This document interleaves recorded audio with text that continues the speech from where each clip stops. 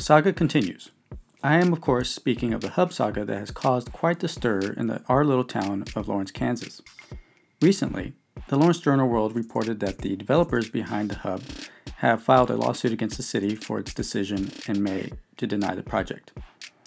In their lawsuit, the developers claim that the City Commission bowed to public pressure, that the guidelines are illegally vague, and the decision was ultimately arbitrary, unreasonable, and capricious. For our podcast today, I want to take a closer look at these claims, the principles that underlie them, and whether the developers actually have a case based on their claims. This is Lawrence Talks, and I'm your host, David Tamez.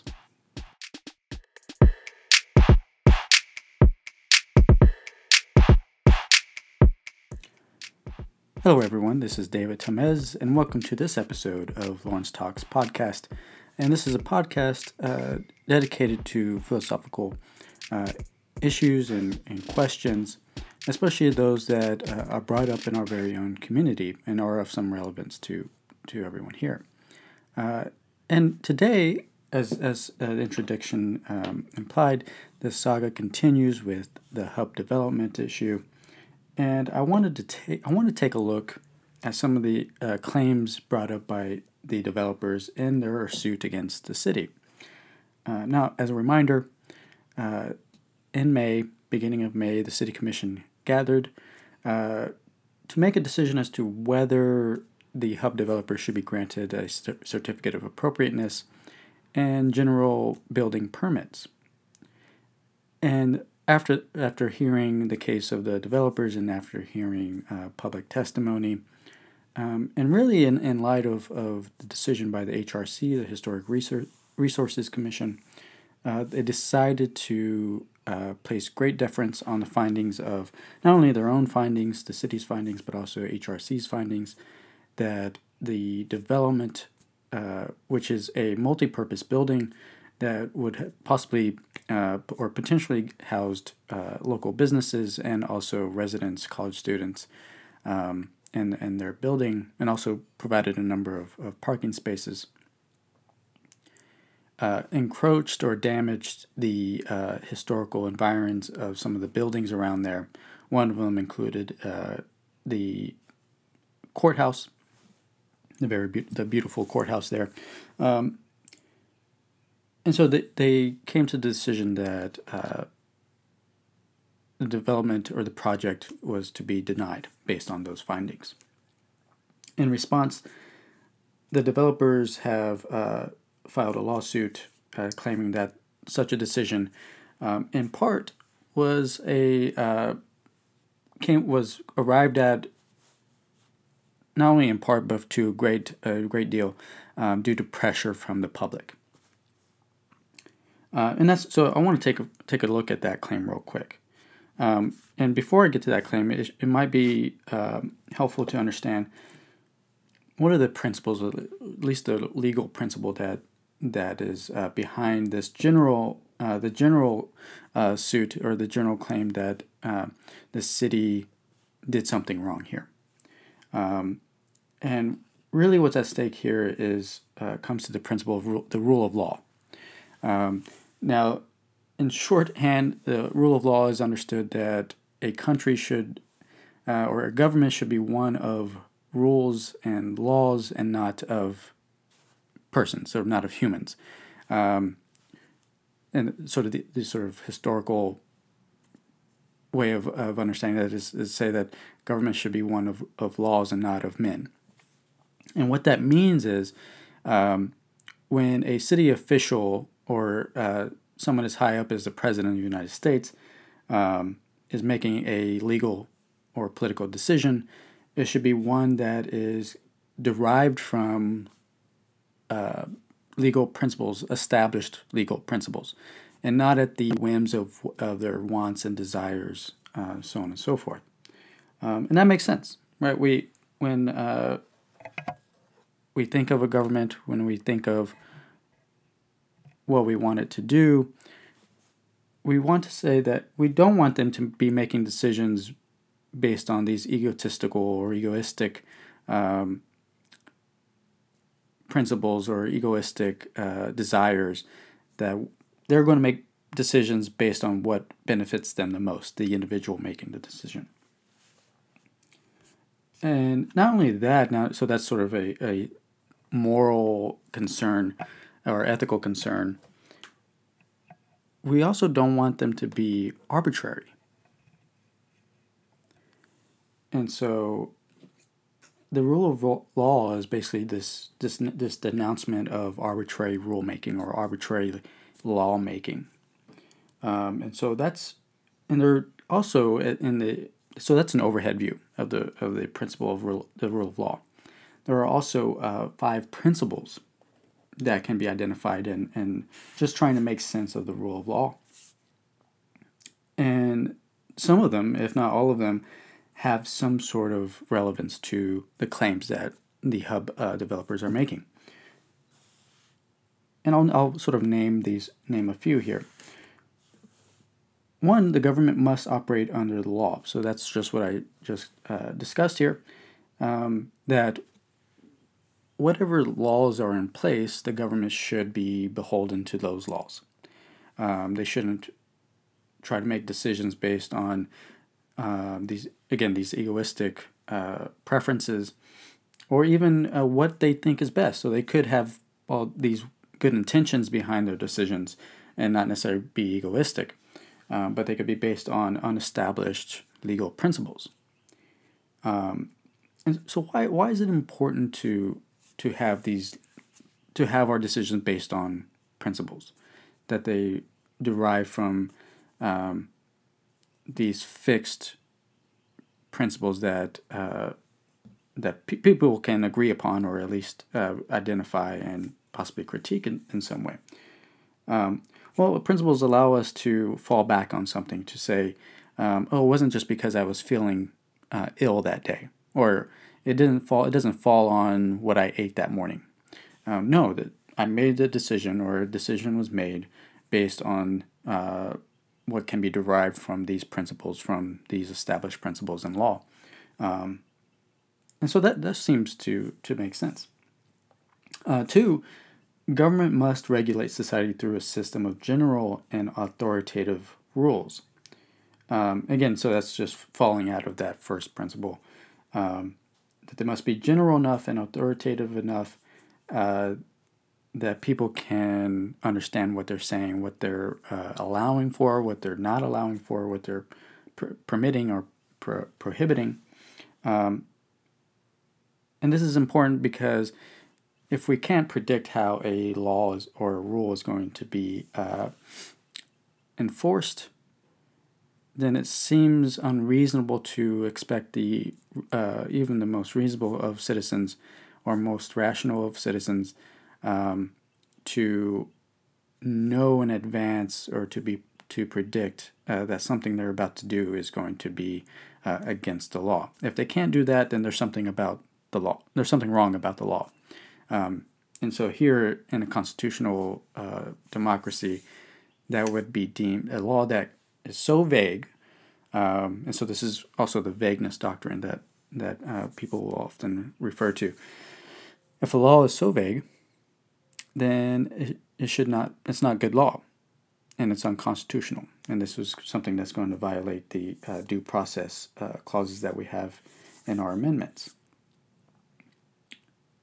But it's also a moral principle. It's not just something that falls within our system. It's considered a broadly reasonable legal rule to have for all systems to have, not just our own. Second, the general and authoritative rules should give individuals fair warning. The rules should be made public. Reason be clear in meaning and specific in what they prohibit. C, enforced for a reasonable period of time. And D, applied prospectively. And E, applied impartially. And F, possible to comply with, and enacted in accordance with pre-existing legal rules. So again, this is sort of a summary that I just discussed. And so the one thing that I didn't bring out there is that the law must be promulgated. people must know of a law in order to know whether they are breaking one in the first place. And as we might be thinking to yourself after hearing that, you might say, well, the laws that we have are so vast and so complicated that it's at times difficult to know for sure whether something is or isn't a law. If you've ever been in a law firm, or if you ever worked for a law firm, you may have noticed that lawyers have these troves of or bookshelves full of policies and laws that pertain just to their local area, or even to their state. And there's many of them. They're all full of laws that are in that state. Those are the laws that we expect the common citizen to know in advance. Now, we can speak of the unreasonableness of that, given the vast number of laws that we have, even within a local community as Lawrence, Kansas. But that's the basic idea, is that people must know about the laws, and that seems reasonable. And so the vagueness, again, comes in that the laws must be reasonably clear in meaning and specific in what they prohibit. Now, this isn't just for citizens. So citizens must be able to predict how a law is going to be enforced. But it's also for those enforcing the laws. So if a law is so vague, or is vague to the extent that, one, the common citizen cannot fully predict or accurately predict how it's going to be enforced, it can also be so vague that the judge cannot, or judges, a number of judges in these cases, have differing views or differing judgments on that given statute. So if it requires, or if a law or statute often elicits these erratic decisions to be made, then the argument can be made that that law is too vague. And so that was one of the other claims. But given that background, let's begin with the first claim that the developers made, namely that the city commission bowed to public pressure. Why might that be problematic? You might be saying to yourself, well, they are the city commission. They are elected by the people of Lawrence, citizens of Lawrence. They should be beholden to the public and what they think in a particular issue. That might be true in some sense, right? City commissions, in part, their task is to maximize votes for a particular initiative.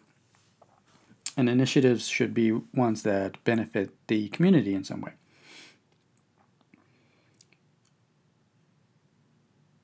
And so why is it problematic that they bowed to public pressure, even if they did?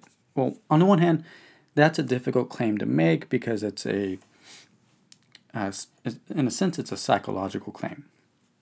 And you're saying, that claim is basically saying that their motive behind deciding the way they did was to appease the public.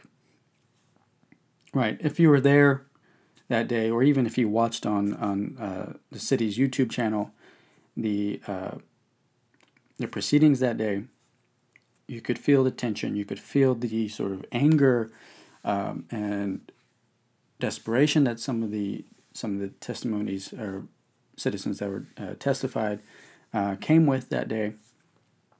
Right? They were not happy with the developers, and they would not have been happy if the city commission decided in favor of the commission.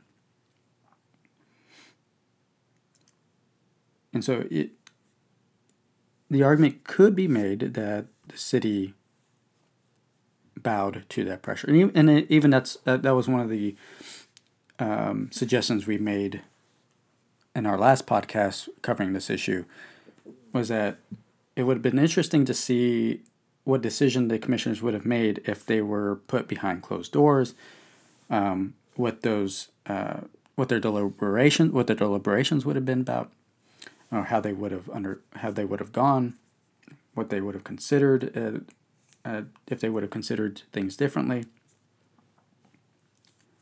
But at the same time, that's a psychological claim of sorts, that their held motive at the time was merely to appease the public at that time. It's not clear how one would prove that in court. But back to the issue of the rule of law, you could see why this would be problematic. That for a judge or a city commission, in this case, to have the motive to appease the public, that a decision is right. So the principle here would be a decision is right if it conforms with the public and what they desire at a given time. Why would this be problematic in light of what we know about the rule of law? Well, in this sense, so we want laws to be predictable. We want the enforcement of laws to be predictable. And on the one hand, you might say that, well, that seems, if that's the principle, it seems like it fits with some of the concerns of the rule of law, that they could very well still be predictable, and especially if the fixed preferences of the public, or if the preferences of the public to which we are conforming our decisions to are fixed, namely that they don't change over time, or there's only slight variance over time, then it should be predictable.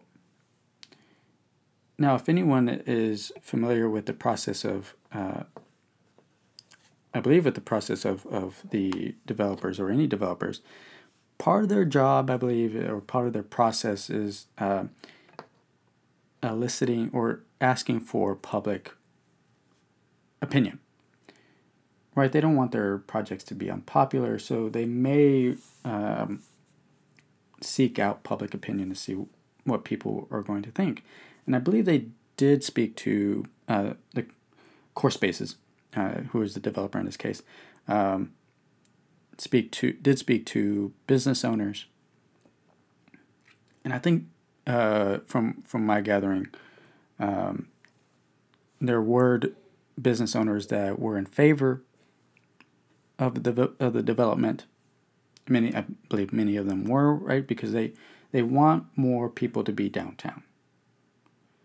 So they want greater density in downtown, because that's going to bring greater degree of business, or more business to their establishments. So that's one reason why they would be in favor of it. But not everyone was. Not every person, every citizen in our town was. And so I'm not sure what feedback they received, not just from the business owners, but from the general public in advance. They also spoke to HRC in advance, and the city commission, to make sure that they were in line with the guidelines as HRC understood them and as the city commission understood them. Although they made a number of concessions, namely CoreSpaces made a number of concessions, it was still, HRC still decided that they didn't meet those guidelines. But back to this issue of whether bowing to public pressure is against the rule of law, it may be because, as we know, preferences are not always fixed. They're not always without a great degree of variance over time. So at one point, the public may be in favor of something, and at another point, they may not be in favor of that very same thing. So it seems unreasonable for a judge or a city commission to hold the principle that a decision should be made in such a way that it conforms with public opinion. Right? Public opinion changes all the time.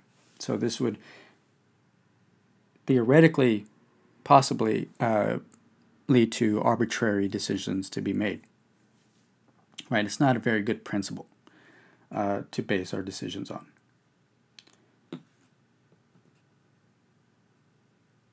And so that's why the first claim is problematic, would be problematic in a philosophical and a legal sense, right? Or in a politically moral sense. Right? We don't want decisions to be based on principles that may cause erratic enforcement or unpredictable enforcement. But at the same time, to prove that the city commission bowed to the pressure of the public is difficult. Unless you can get them to say, yes, we bowed under pressure, that was our main reason for deciding in this way. Short of that, very hard to prove. And even now, even with the use of CT scans to pick out certain areas of our brain that may have been responsive to certain stimuli, even then those sort of tools are not all that applicable or acceptable in the courtroom today at this very moment, because they're just not that predictable. That's a side note. So that's the first claim, and that's why it's problematic. At the same time, it's not quite clear it's something that the court spaces can prove in court. And at the same time, it may be true that the public pressure was in some way, or public opinion was in some way relevant or a factor in the city commission's decision. At the end of the day, they based their decision on the findings of HRC and their own findings. And you can see this I believe at the end of that discussion, which comes up a little bit before their vote. And so what goes down on record is that they based their decision on HRC's finding. Okay. So now for that second claim. So there's that claim of that the guidelines themselves were vague. And on the one hand, vagueness vagueness itself may not always be problematic. In some cases, we want laws to be vague in some degree. And that's in a sense why the term illegally vague is used rather than simply vague. So when might we want laws to be vague? Well, when laws are so part of the Constitution of the United States is that the government should be in charge of the general welfare of the United States, or of the people, of the citizens of the United States. Now, what that means, or what exactly that means, is difficult to pin down, really. What do we mean by general welfare? What do we mean by welfare itself? Many philosophical accounts have been offered for what welfare means, what we mean by welfare. It could simply mean that the government provides certain goods and services as basic necessities of our welfare. But coming to those basic needs can be quite difficult. And two, measuring welfare is itself can be problematic. Just how we measure, or what we measure in determining welfare, is not entirely without some ideological commitments. So they're not going to be just fact-based accounts, as we would expect or as we would like. Some ideology is going to be necessary to bridge the gap between the facts and what we want out of our policies. And so we allow for vagueness in that sense because we may not know what welfare is. We may not know. We may not be able to give a federal definition or of welfare. That may depend on the local community. It may depend on the state, on the particular region. So we require local communities to make those decisions for themselves. Just what welfare entails, what's good for them. Also, there's some vagueness in our amendment regarding cruel and unusual punishment. Now, we all may have some shared ideas of what's cruel and what's unusual, but together as a claim of cruel and unusual, what does that mean? What does that mean in regards to punishment? Right, for the longest time, our country allowed for death by hanging. For the longest time, people in our country didn't think that was cruel and unusual. We do now. We think it's unusual to make a public spectacle of a hanging. And so now the modern question today, or the contemporary question today, is whether the death penalty itself, in any form, is cruel and unusual punishment. And that's an ongoing discussion. Some states have decided that it is. Other states have decided that it is not.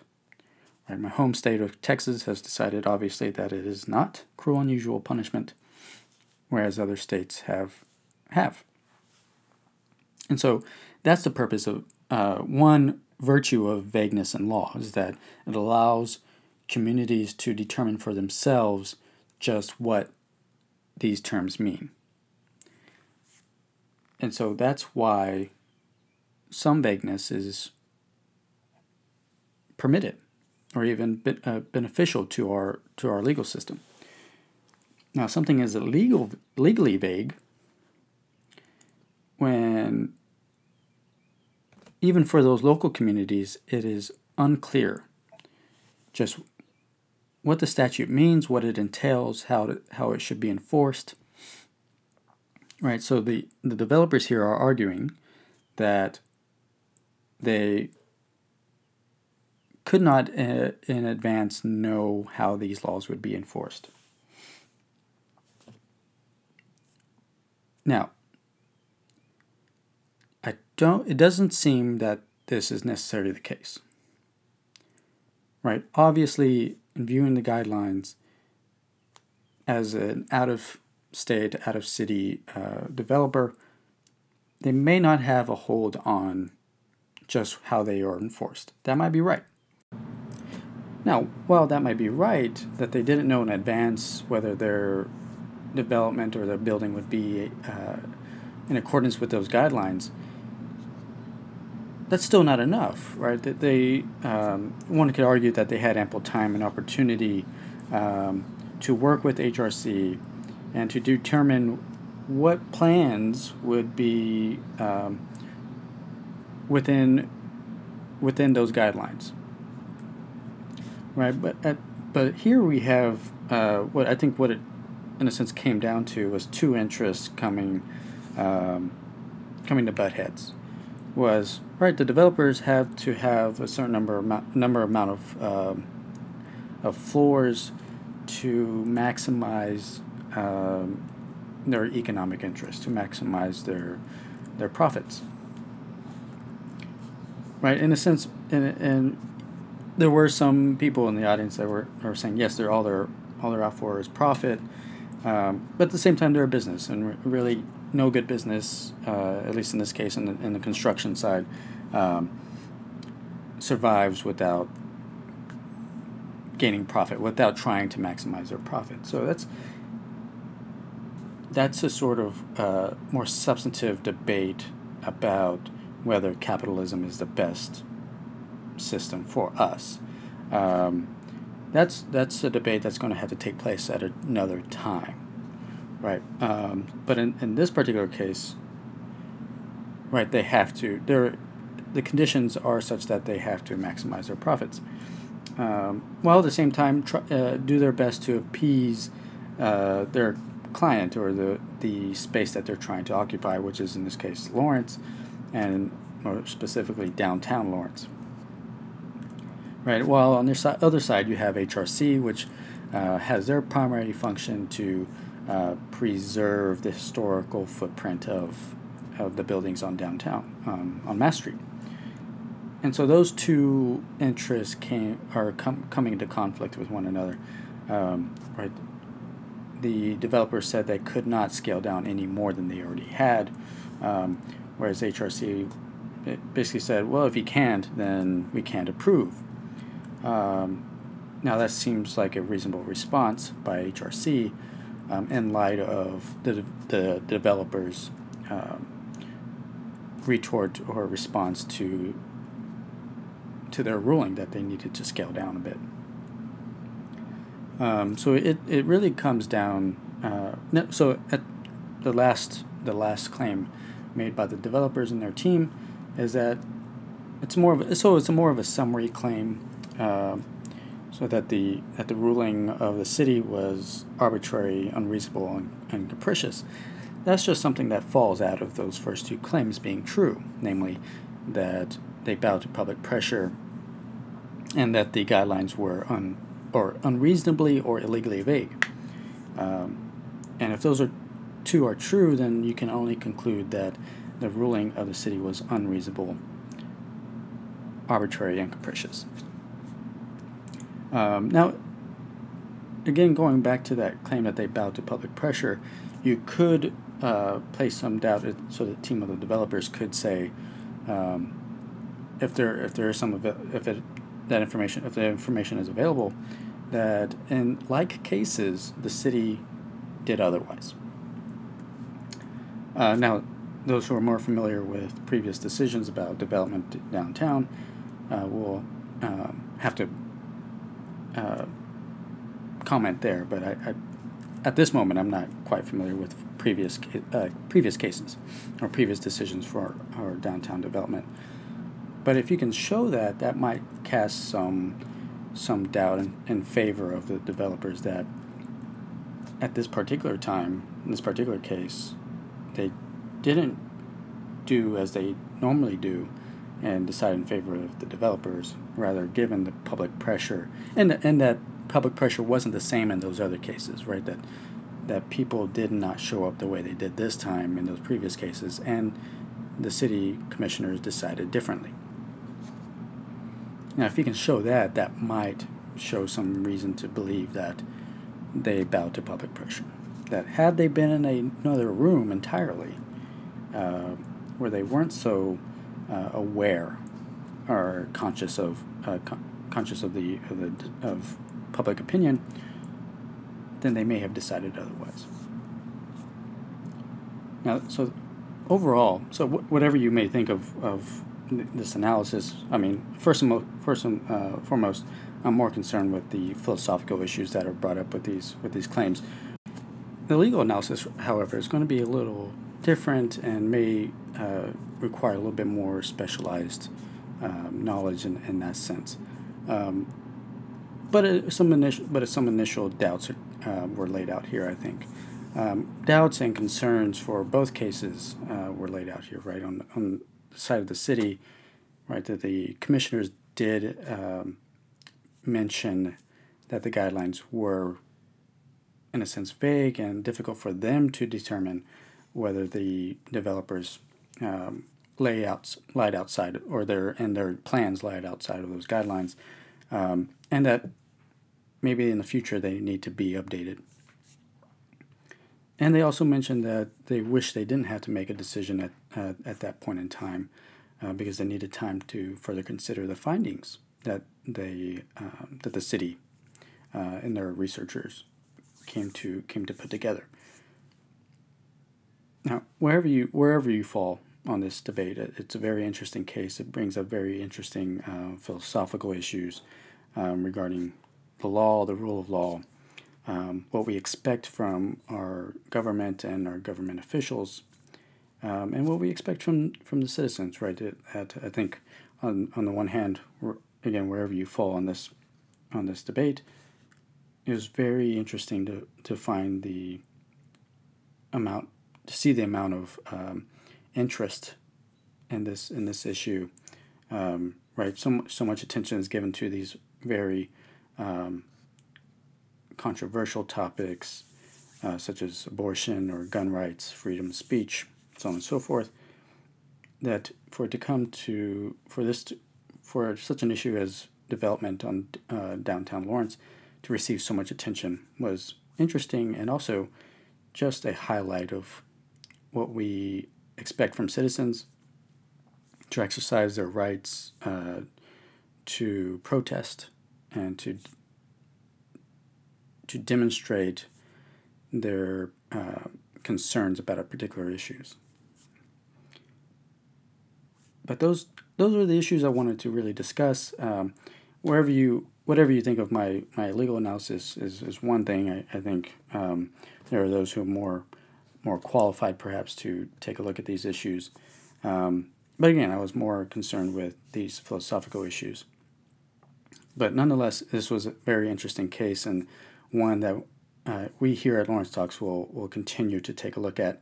Coming up, we're going to have coming up down the road for another podcast, we're going to take a look at issues concerning personal identity and moral responsibility and the responsibility of social institutions, such as universities, to hold people accountable. Right? To what extent, on the one hand, are we the same as our past selves who made very bad decisions? And to what extent should we be held accountable in future cases or in the future instance? Those are some of the questions that we plan to address in another podcast coming up later this month in July, or later in July. In the meantime, thank you guys for listening. This was Lawrence Talks, and I was your host, David Tamez. Thank you.